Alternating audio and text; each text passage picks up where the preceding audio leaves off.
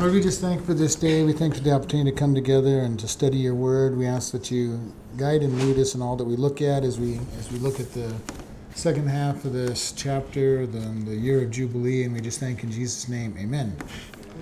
All right, in the first half, we started talking about the year of Jubilee, and every seventh year was a year when everything would return. Leviticus 25.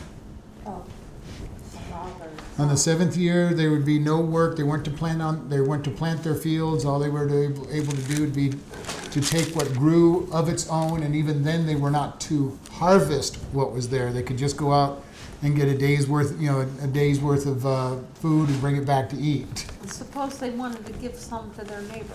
Well, they could give it away. Yeah. But they just couldn't harvest it. They couldn't go out with all their bushels and harvest. And say, hey, here, go help yourself. Well, they disobeyed that law, right? Yes, they did. That's why they were sent into captivity for 70 years, because they disobeyed the Sabbath year. And then in the year of Jubilee, which was the 50th year, after 7 Sabbath years, they were to do, everything was returned back to people. If you sold yourself into slavery, you were returned and let loose. You sold your land, it was returned to you. Everything you sold was returned to you on the year of Jubilee. So we're going to be continuing from verse 23. Chapter 25, verse 23 in Leviticus. The land shall not be sold forever, for the land is mine, and you are for you are strangers and sojourners with me. And in all the land of your possessions you shall grant a redemption for the land. If your brother be waxen poor and has sold away some of his possessions, and if any of his kin come to redeem it, then shall he redeem that which his brother sold. And if a man have none to redeem it, he himself is able to redeem it. Then let him count the years of sale thereof, and restore the overplus unto the man to whom he sold it, that he may return unto his possession. But if he not be able to restore it to him, then that which was sold shall remain in the hand of him that bought it until the year of Jubilee. And in the Jubilee it shall go out, and he shall return unto his possession. So we're going to stop right there for a moment, because this is talking about the value of the land. God, if you remember the story, when they get into the promised land, by lot they were assigned portions of the land. And that land belonged to each tribe, and then each family within those tribes got a portion of land.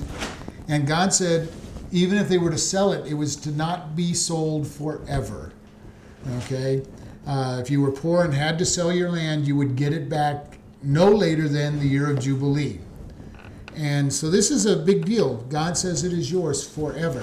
And it's actually a picture in many ways of this planet where Adam and Eve sold the planet into Satan's hands by their disobedience, and God has redeemed it through Jesus and has made it his again. So this is a picture of God buying back. And so in this case it says, you shall present, if you sell your land, you can redeem it. You can buy it back.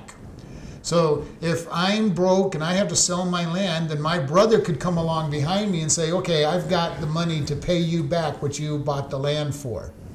And does anybody remember the one book that's all about this story of redemption?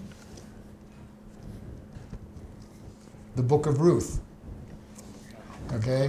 Boaz bought everything that Naomi owned because her husband sold it, left the country, and had to come back. And Boaz bought back as the kinsman redeemer. He says, I'm buying back everything that belongs to Naomi. Not for himself, but for Naomi and their firstborn child, which would be considered Naomi's son. And it says, if your brother be waxen poor or became poor, and has sold away some of his possessions, and then his kin, if any of his kin come to redeem it, then they shall redeem that which their brother has sold. Okay, so this is the provision that God has made for the children of Israel.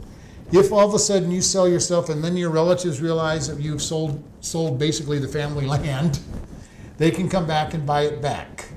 And the person who bought it from you did not have an option not to sell it back to the family. It was a requirement that they were to sell it back. Ideally, what the brother should have done in the first place was gone to his family and said, hey, I'm having trouble, would you guys help me out? Sometimes you can't buy them out, you can't. So the whole family has to get together, right? And However, this was pass that the around. nearest kinsman was to be the redeemer, and so this is what happens when they have it. Mine says if one of your countrymen, they can say brother. It's his kin is what it really means. It would start with brothers and then uncles. They had a set pattern of who the nearest kinsman who could redeem it was the one who was to come in. That's what I was trying to follow because I couldn't find redeem it. brother. Mine all says countryman. Yeah, in this case it says kin in the King James. Yeah, mine says kid. So you're talking about buyer beware. The buyer had to be careful. Well, the buyer knew that this Had would to know. happen. The buyer knew that if he bought something from somebody, that any of his kin could give him back what he paid. Now, they weren't going to cheat him. They couldn't steal the land. They had to pay him what he paid. Right. Okay, it wasn't that he wasn't going to get the land. Wasn't going to get his money back. So, if he paid $10,000 for it, then they would have to pay him back $10,000. Yeah, not. No, there was no. Now, and remember, we already have talked about this. If you were only 2 years away from the year of Jubilee, then the price of the land would be pushed really cheap because worst case is you were buying it for 2 years. But that wouldn't work. But and God said you had to, Yeah. you were to do it, but you weren't going. They weren't to cheat you and say, well, you're going to pay me top dollar for my land that you can only have 2 years. By the same token, if it was the first year and it was 50 years till 49 years to the year of Jubilee, you couldn't tell them, well, I'm only going to give it to you for $5,000 when it's worth $100,000. So both ways you were not to take advantage of each other. Now this is kind of dumb. How do they know when Jubilee starts and Every 50 years. But like if somebody lived there 30 years, they wouldn't know No. unless. The Israelites knew when the year of Jubilee was going to come. It's 49 years, right? Well, 7 Sabbaths, 49 years, on the 50th was the Jubilee. Okay. So every 50th year was the year of Jubilee, and we're getting into what exactly happens to us. First off, the land gets returned. Better get it Okay. done on the 49th, right? Yeah, well, we bought it on the with 49 years, and you got to have that land for a long time. And if you're going to have it that long, then you paid a lot more I see. for the land because you're going to get to use it for 49 years. Wow, not to take advantage of each other. Right, and they were not to take advantage of it. The guy that was going to have it for 49 wasn't going to say, well, I'm only going to give you $5,000 for this land I'm going to use for 49 years. Even though that's all he paid for it or something? Well, because that would be taking advantage of this poor person who needed the money. And by the same token, he wasn't to take advantage of you saying, well, I need top dollar even though you can only have it for 2 years. So it was a possession, something that God had already put in there. But by the same token, if you have a near kinsman who was fairly wealthy and he found out that you sold the land, then he could come in and pay what you paid and get the land back into the family. So this was a big deal to keep the property in the family. American Indians, for the most part, the ones that weren't roaming, had that kind of mentality. This is our land. We don't sell it to anybody, and that was a big deal with when Americans came in and wanted to buy their land, and they're going, no, this is our land. We don't sell it. They had that same idea that this is our land. It's our heritage. It's our possession, and that's what God's telling the Jews. This is your family plot. And we see that come into play when Ahab wants to buy this vineyard that's close to the palace, and the guy says, no, it's my family's plot. I don't want to sell it. And Jezebel made people give false witness and say that he was cursing God. They killed him, and then they went in and bought the land for nothing, and nobody challenged her because she was willing to kill people for it. So, but that was that whole mentality in there. That the land was your land, it was your family's land, and it would be forever. Which is part of the reason why when the Jews have come back to their land, they're going, this is our land. You can't, it was given to us. It was divided up by lots. This particular land belongs to this tribe. This land belongs to this tribe. And they were able to run down what belongs to them. And of course, the Arabs in the area don't want to let go of the land, even though the Jews have been there continuously. And there have been Jews in the Promised Land continuously since they went in under Joshua. So lots, you're talking about like a track that they show lots of different parcels? No, casting lots, right? They Randomly drawing, lots. whether they're dice or sticks or whatever form of randomizing. They go, this is your territory. Random gamble. Not gamble, but random. Yeah, and then if you want to find that out, go to Joshua. At the end of Joshua, you'll see who got what and all of that. So it says if a man has no one to redeem it, he has no brothers, nobody in his family, that's wealthy enough or cares enough to buy the land, then let him count the years of the sale thereof and restore the overplus to the man to whom he sold it, that he may return to his possession. So this is idea. All of a sudden, you get a little bit of money. Your fortunes have turned around. You've sold your property. You could go back to the person and redeem your land, and you have to be able to give him what he paid plus what he was making on it. Okay, now you think about this is farmland, okay?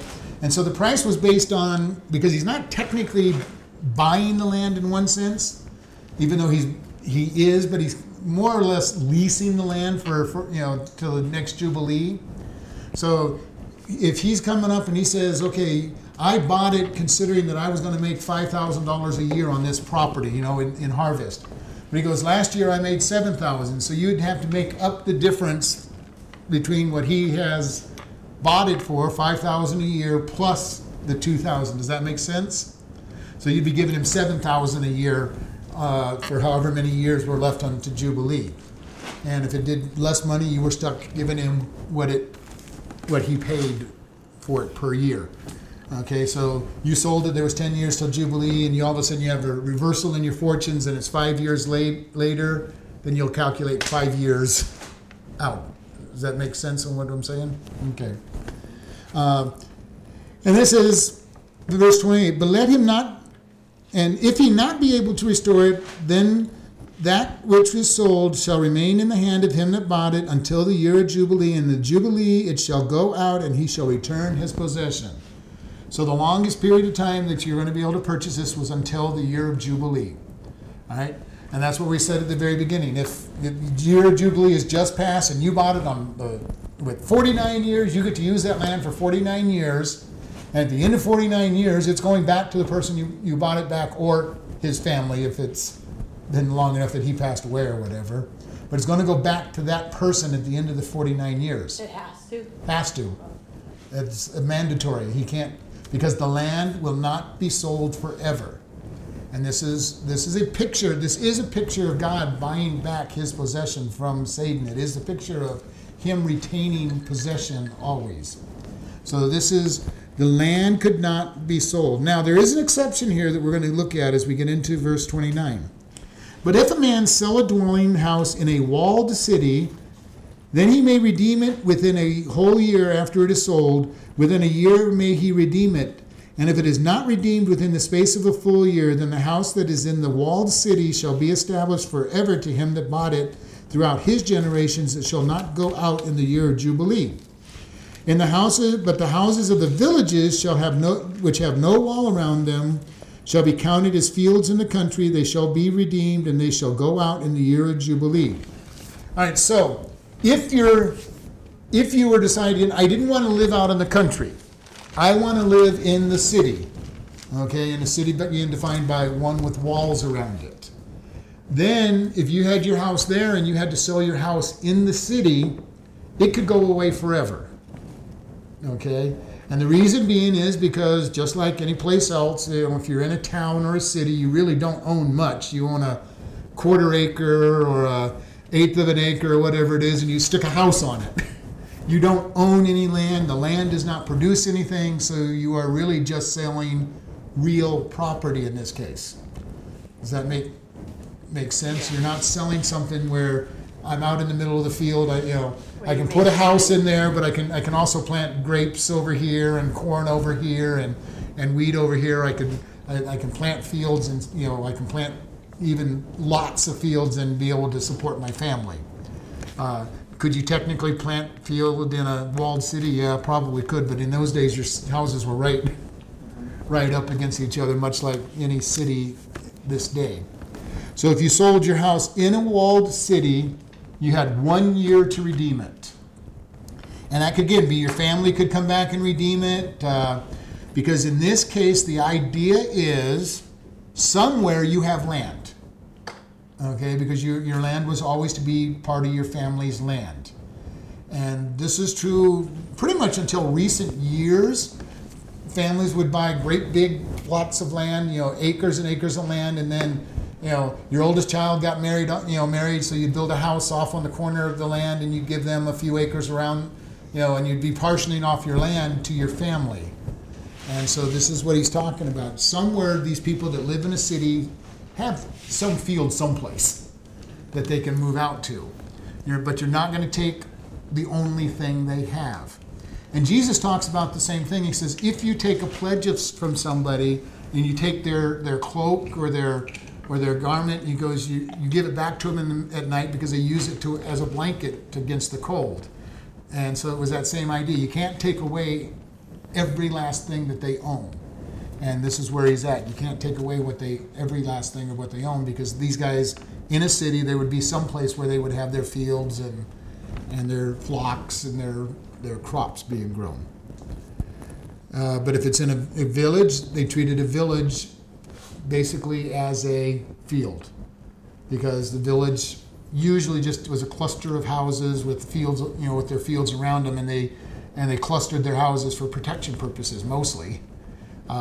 Because if you were in the middle of nowhere by yourself, you were subject to being raided and attacked. But if you were grouped together, you were in defense. If you were in a walled city, it was even, and that's why a lot of people moved to the walled city, because it was a great big defense, because you had the big wall. But as you moved out to the villages, you grouped together, so there'd be a group of 5 to 10 houses, and 5 or 10 families were able to defend themselves against invaders, theoretically. Much better than somebody who's just living out in the middle of nowhere by themselves and could be attacked. All right, verse 32. Notwithstanding the cities of the Levites and the houses of the cities of their possessions may the Levites redeem at any time. Okay, one thing about the Levites, and I don't know if you all remember this, but the Levites were not given any land in the promised land. They were given cities. All over Israel, they were given cities, and they were called the cities of refuge.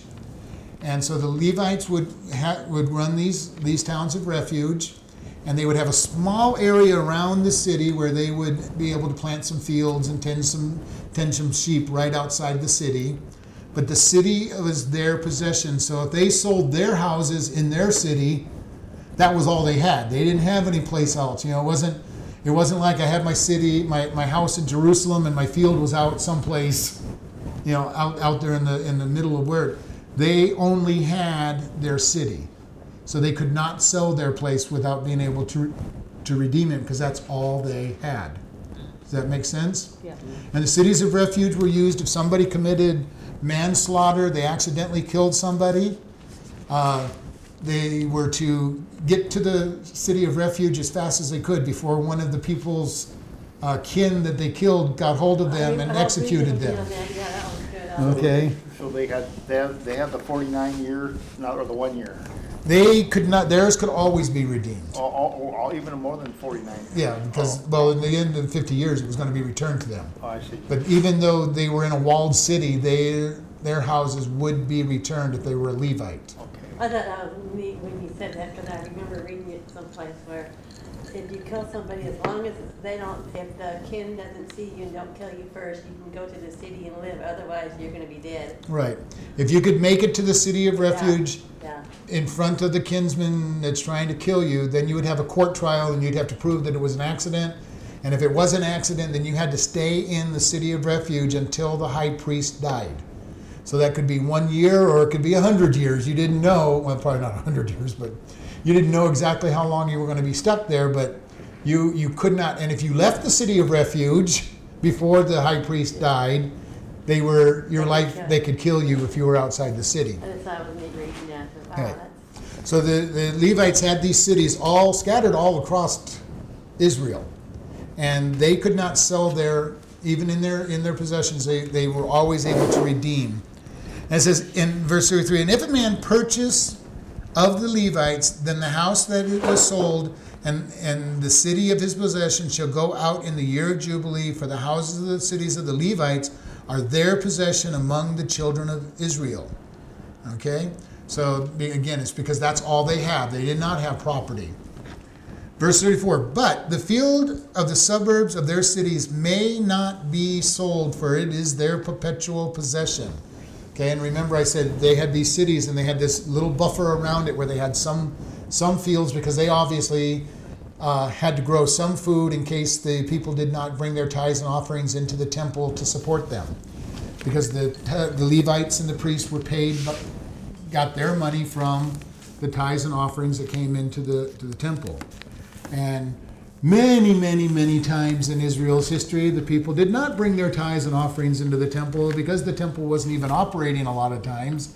And so the Levites would have to stay in their towns, and they would get this little area that they were able to farm and produce food.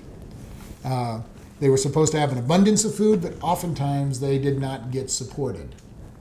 And so it says they may not sell their fields. They could sell their houses in the city, but they could not sell their fields.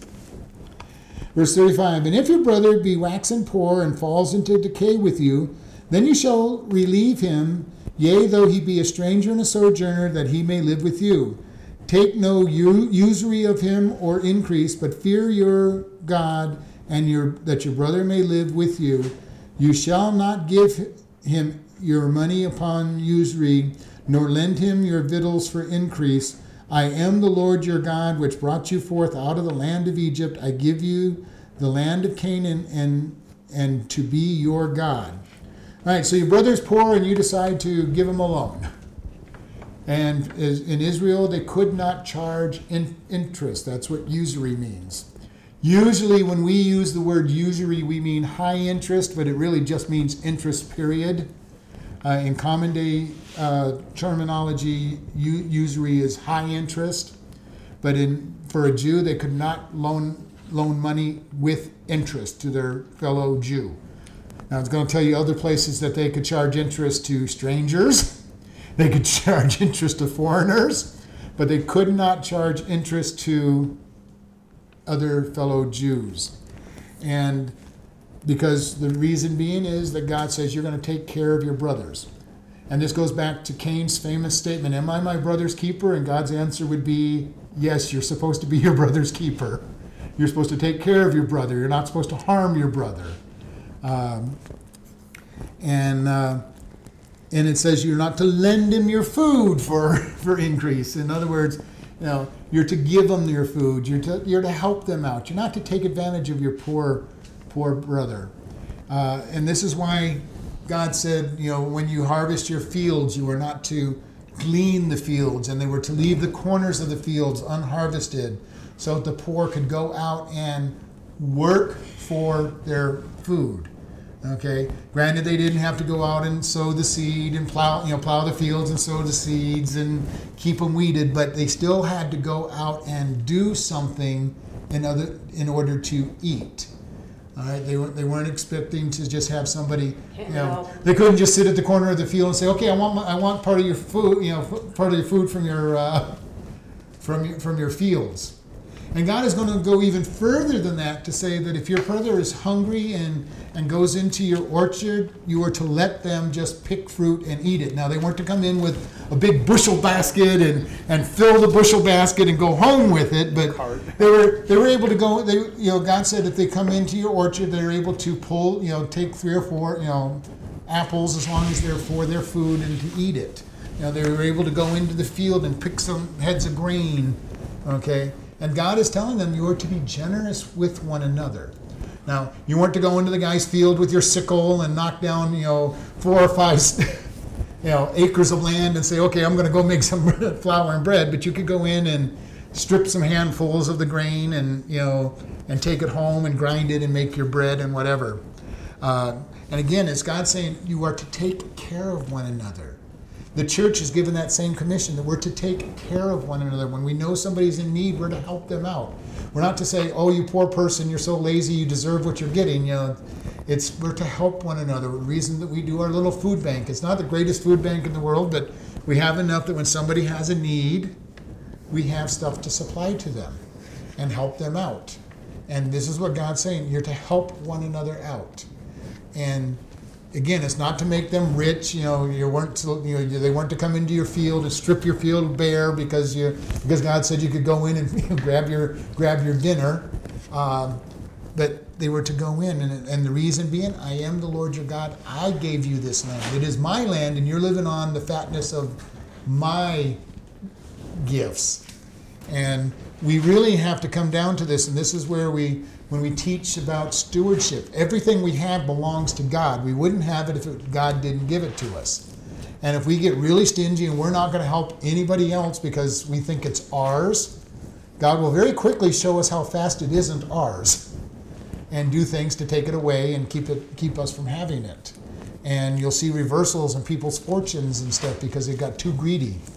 And God says you're to take care of one another, help one another. And that doesn't mean we take somebody who's totally lazy and doesn't want to do any work, because all of God's provisions were that they went out and did something. Okay? He wasn't saying, go just sit in your corner and wait for them to harvest from the field and they'll bring you a bushel of wheat from their field. You just sit in your room. No, you had to go out to the field and get your food. And again, this is a picture of what Ruth does in the book of Ruth. She goes out to the fields and she gleans the fields. And of course, Boaz says, okay, you guys when she's right behind you, you purposely drop stuff for her because he wanted to take care of her. I like that story. That was a good one. So, but this is all where this story starts coming from. Verse 39, unless there's any comments or thoughts. Verse 39, and if your brother that dwells with you be waxen poor and be sold unto you, you shall not compel him to serve as a bondservant, but as a hired servant and as a sojourner, he shall be with you and shall serve you until the year of Jubilee. And then he shall depart from you, both he and his children with him, and shall return to his own family, and to his possessions of his father shall he return. For they are my servants, which I brought forth out of the land of Egypt. They shall not be sold as bondmen. You shall not rule over them with rigor, but shall fear your God. Both your bondmen and your bondmaids, which you shall have, shall be of the heathen that are round about you. Of them shall you buy bondmen and bondmaids. Moreover, the children of the strangers that do sojourn among you, of them shall you buy, and of their families that are with you, and they beget in your land, and they shall be your possession. And you shall take them as an inheritance for your children after you, to inherit them for a possession. They shall be your bondmen forever, but over your own brother, the children of Israel, you shall not rule over them as one other with rigor. All right, so we got some definitions we're going to have to define here as we go through this. Verse 39, and of your brethren that dwell with you that become poor, and they are sold unto you, so you could buy them as servants, you shall not compel. And this literally means to basically be harsh with. All right, you're not to compel them to serve as a bond servant. Now, we've talked about bond servants before. Does anybody know what a bond servant is? All right, we're going to help you. This person who's been poor sells themselves into servitude with a family. Okay, he's going to be let go after so many years, whatever it is, to the year of Jubilee. He could get to the point of Jubilee and say, you know what, I really like this family I'm working for. I can't handle my money anyway. I'm going to be broke. He's going to let me go, and I'm going to be broke in 2 or 3 years, and I'll have to resell myself and my family. I just want to be this person's servant forever. He would go to the person and say, and he would renounce his right to be freed, and he says, I want to be your bond servant. they would take him over to a post and they would drive an awl through his ear and put an earring into his ear showing that he was a bond servant. He was a servant for life by choice. Okay, and we can't really picture how that might be, but he likes the family. That the family's been treating him good. They've been fair to him. And like I say, he knows he's an idiot. He's going to be broke again in a year. He knows that he can't handle his own property. Maybe he knows he has this tendency to be lazy, and not plant his fields. Whatever it is, he just knows I can't handle my money. This guy's been nice to me. I could end up with a worse owner the next time I have to sell myself. So he says, I just want to stay with this family. At that time, he will be called a bond servant. And if you remember in the New Testament, the apostles and the writers of the epistles almost always use the term that we are bond servants for Christ. We have voluntarily made ourselves the slaves of Jesus, is what they're saying. All right? So does that help understand what bond servants are? It's a very, very specific title. And a bond servant was no longer subject to the year of Jubilee because they have voluntarily said that I'm going to be a servant perpetually. All right? So they're no longer a free person. They're not going to be released. They made themselves a bond servant, and they'd usually make this decision as they were coming up to the year of Jubilee. Because at the year of Jubilee, they're going to be made free. They can make it any time they wanted, but the usual time they would be doing this is, okay, we're in year 49. Next year, you're going to set me free. Hey, I just might as well just keep me here because I know I'm not going to be able to handle my finances. I'm not going to be able to take care of things. Just make me your servant for life. So Luke Jubilee doesn't count anymore. And a bond servant, a Jubilee would not count because they are no longer. For us, when we looked at this, what we would probably call a person from the early 1700s, were called indentured servants. And many people would sell themselves as an indentured servant. They would get somebody to pay their passage from Europe to America, and they would serve that family for 6 to 7 years without pay. They would just be fed by that family and live in whatever conditions that family provided. At the end of their indenture period, they would be set free to start their new life. And that's kind of that would probably be the closest we would say this type of servitude was. You've paid my debts, I'm going to serve you till the Jubilee or some other period. They could work out some other period, of being their servant. That's good, because I read bond servant, I always wonder what that was.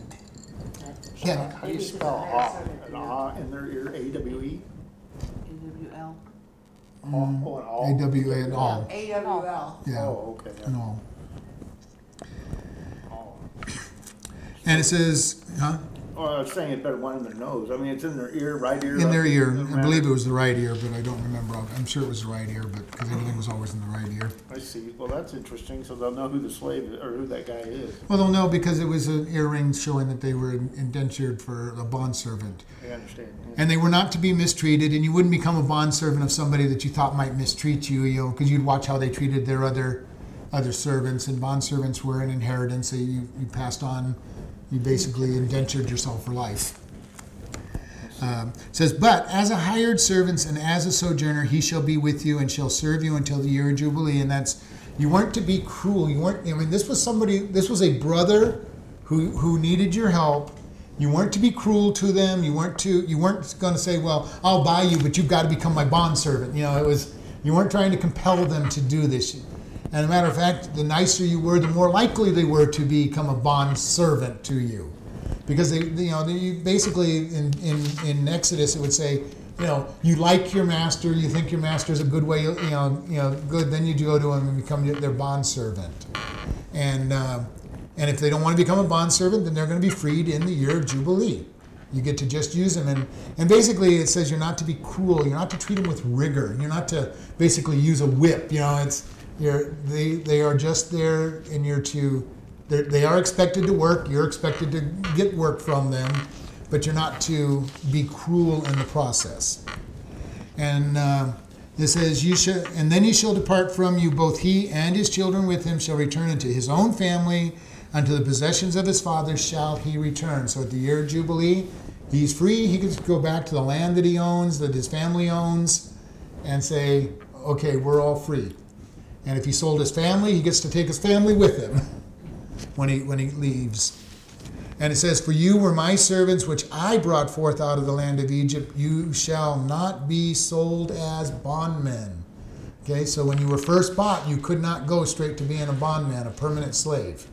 You know, you couldn't say, well, I'm poor, I need to be sold. And I couldn't then say, well, fine, I'll buy you, but you have to become a bond slave. I couldn't compel you to be sold as a bond slave. I would have to hire your service for that period of time. And then if you liked my way that I had you work and treated you, then you could say, I like you and I want to become a bond slave. But I could not say, well, I'll buy you, but if I'm going to buy you, you've got to be a bond slave. You couldn't do that. And God very clearly said no to that. And it says, you shall not rule over them with rigor, but shall fear the Lord. And again, that's that harshness, that severity. Both your bondmen and your bondmaids, which you shall have, shall be of the heathen which are around about you, and of them you shall buy bondmen and bondmaids. So the strangers, the aliens, the non-Jews, you could buy them as bondmen. You could buy them as permanent slaves, but you couldn't buy your fellow Jew straight in as a bondservant. Moreover, the children of the strangers that do sojourn among you, of them shall you buy, and their families which are with you, which you beget in your land, they shall be your possession. In other words, when you buy a slave from outside of they belong to you. They weren't to be let loose. They did not have the year of Jubilee to look forward to. They were forever yours. And you shall take them as an inheritance for your children after you inherit them of possession. They shall be your bondmen forever. But over your brethren, children of Israel, you shall not rule over one another with rigor. So again, he's saying, you're to take care of your own. Yeah.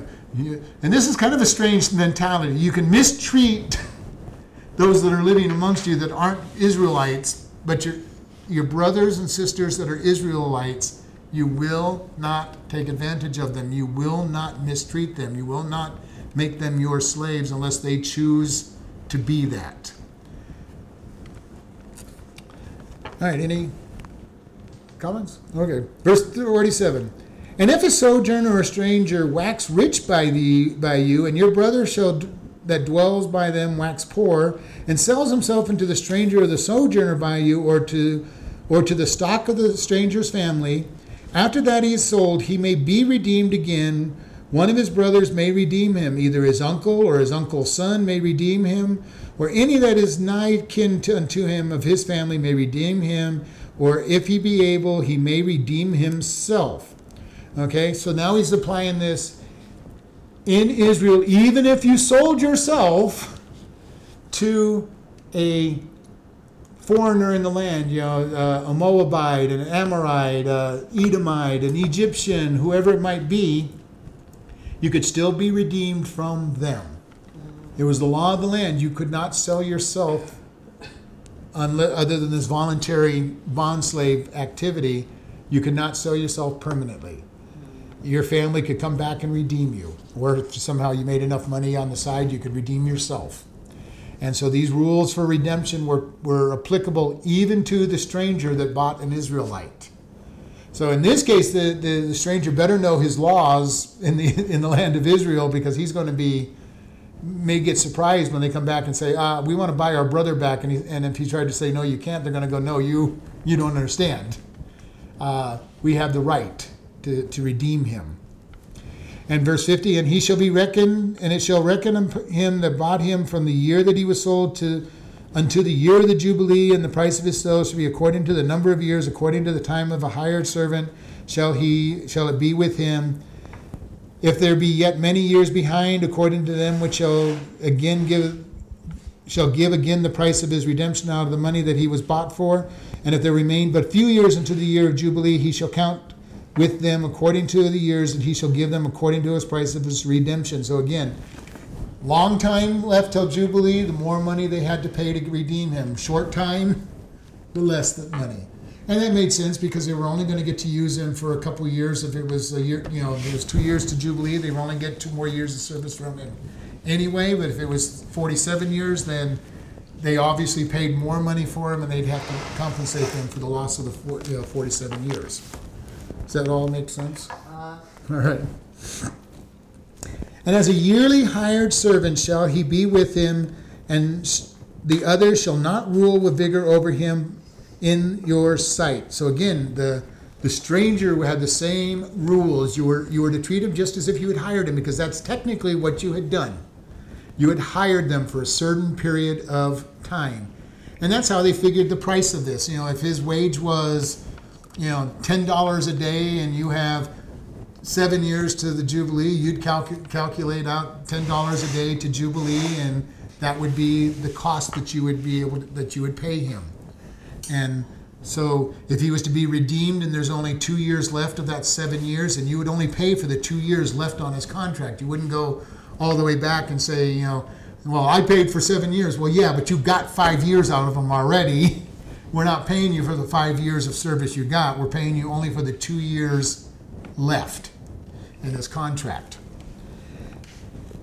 And if he not be redeemed in those years, then he shall go out in the year of Jubilee, both he and his children with him. For unto me the children of Israel are servants. They are my servants whom I brought forth from the land of Egypt. I am the Lord your God. And God keeps reminding them, you were slaves.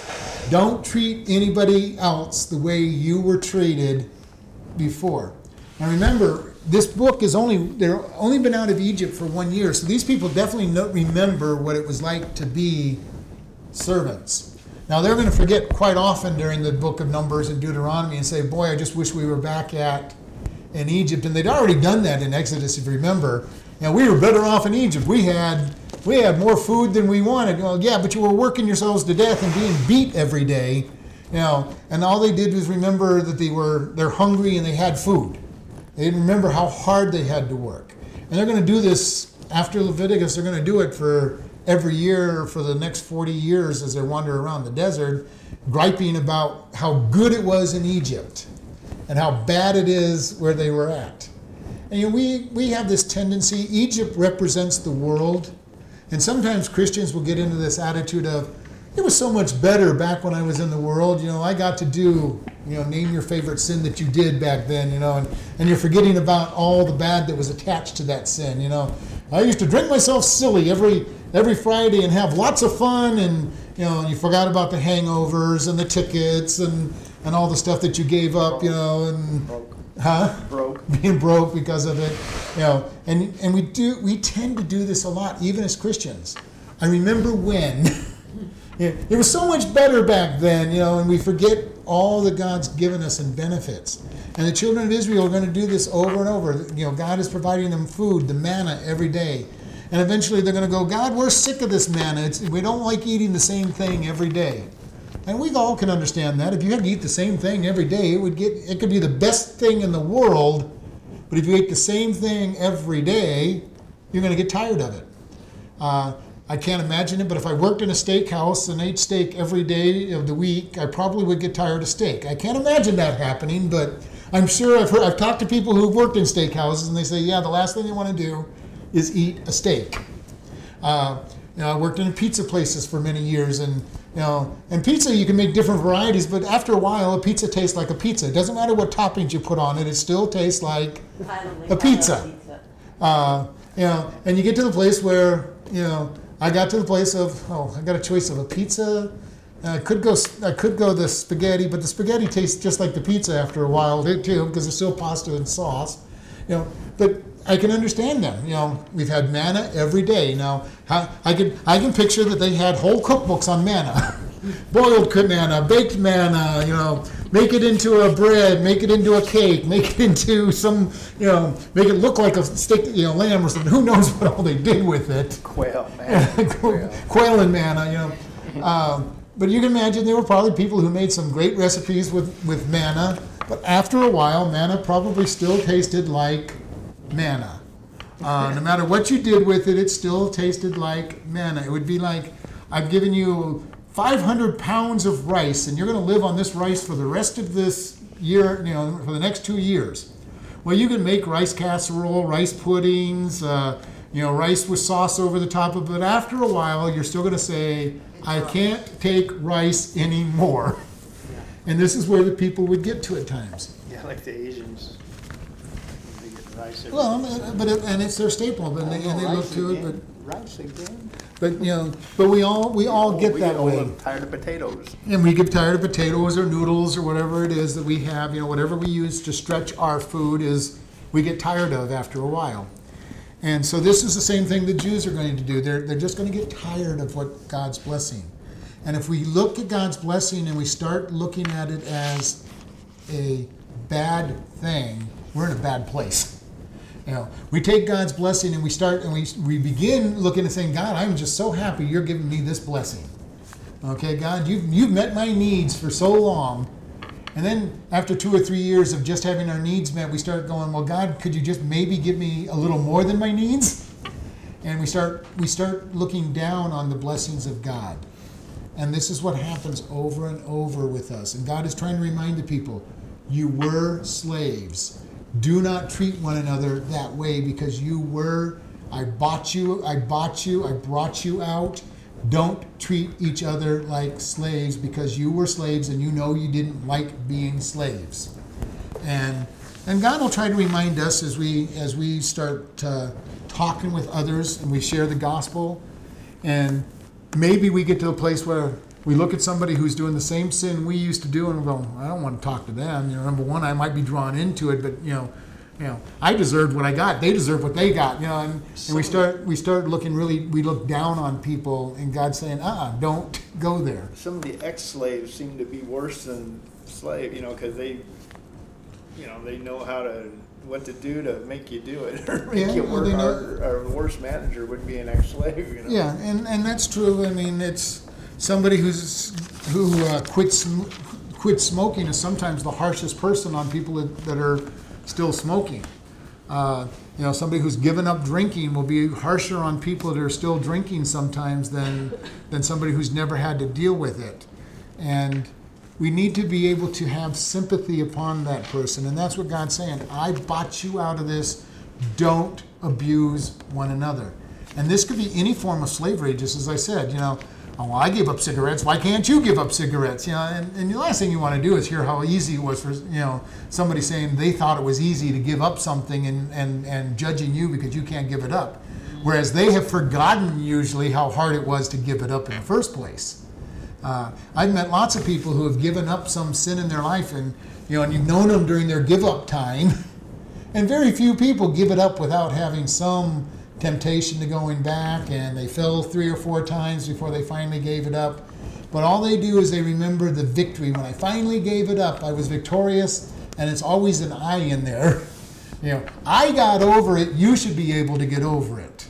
And they can be very harsh on people that haven't given up. And this is why God is saying, remember where you came from.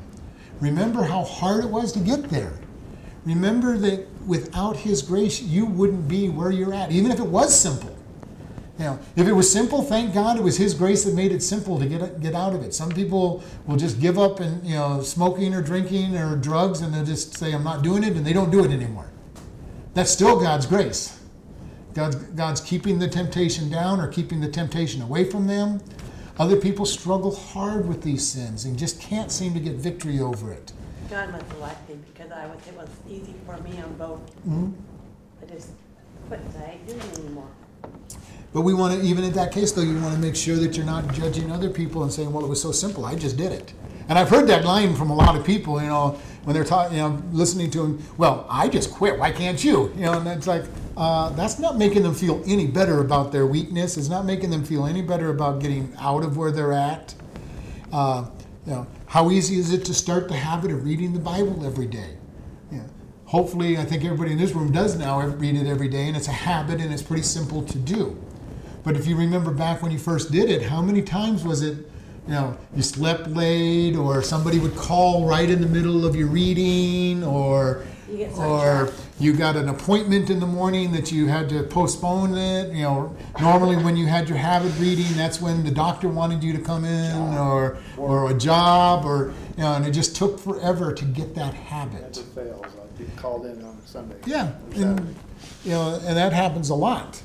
And so God is saying, remember how hard it is to get to where you're at. And we need to always remember that we are saved by grace and not by works, so that we don't judge others and say, well, just pull yourself up by your bootstraps and you'll be okay. I've heard people say that at times, in various formats. Just pull yourself up by your own bootstraps and you'll be okay. You really should just do it yourself. The old adage that people swears in the Bible, God helps them who help themselves. Okay? God's plan is exactly the opposite of both of those. He says, surrender to me and I will give you the victory. The more we try to do it ourselves, the harder it is for us to get victory in an area. When I go and God say, God, I can do this. I can do this, God. I can really do this, God. He's going to say, okay, you keep trying to do it and you keep falling and failing. Other times it says, God, I just surrender. It's up to you to get me through this. And then we have those times when it just seems like, wow, it was so easy to give this up. I gave it to God and he took it away. But then it's weird how a couple things I have done, but then other things I just cannot give up. Mm-hmm. I mean, I try and try, it doesn't work. And again, when you get to the place where God says, are you ready to let me take it away from you? It'll be something that's easy to do. And believe me, I've been there. Almost everything I've ever had victory in was God coming along and saying, well, are you ready to give this up? And I can guarantee you many times I said, no, I'm not ready to give this up, God. I like it. And God's saying, it's not good for you. I go, I know it's not good for me, but I like it. Now, I think that's my problem, because the things that I did give up, I promised myself, but I won't really promise Something yet, that you like. because I like it too much, and I know Yeah. if I promise it, that means I have to. Right. And no, I don't want to do that yet. And at some point you'll go, okay, God, I'm ready to give it up. And every time that I've done that with God, he's come to me basically and said, are you ready to stop such and such? And I go, okay, God, yeah, I am. And all of a sudden, it's not a problem. I've shared with everybody, I used to be an extreme football fanatic. I used to watch especially pro, I watched all the pro games. And then one day God said, are you ready to give it up? Not saying that it was sinful, but it took up a lot of time from God. And, I said no for a long time. I wasn't ready to give it up because I liked it. I liked my football. I didn't want to give it up. And then one day I just said, oh yeah. And now, it doesn't mean that I never watch a football game, but I am not going to sit there and watch 3 football games in a row. It's just, I have hard enough trouble watching one football game in a row. And I'm not saying there's anything sinful by watching football. It's just God saying, hey, you could watch 3 hours of football, or you could read my word or study my word or talk to somebody about my word. Mine is to give up sweets, and that's my one downfall, because I'm a cookie monster. Yeah. So God's got this plan for us to, and whether he wants us to or not, when it's time, and God says, are you ready to give this up? And when it's time, you'll say yes, and he'll take it away. And when he takes it away, it is very simple. I ain't cutting down on it, but I haven't gave it up. All right, let's close in prayer. Lord, we just thank you for this day. We thank you for the year of Jubilee, the year of freedom, Lord, that we have a Jubilee coming up in the future when we are in heaven and we are totally redeemed and free to live in the land that you're going to provide for us. And we just thank you for all of that in your Son's name. Amen.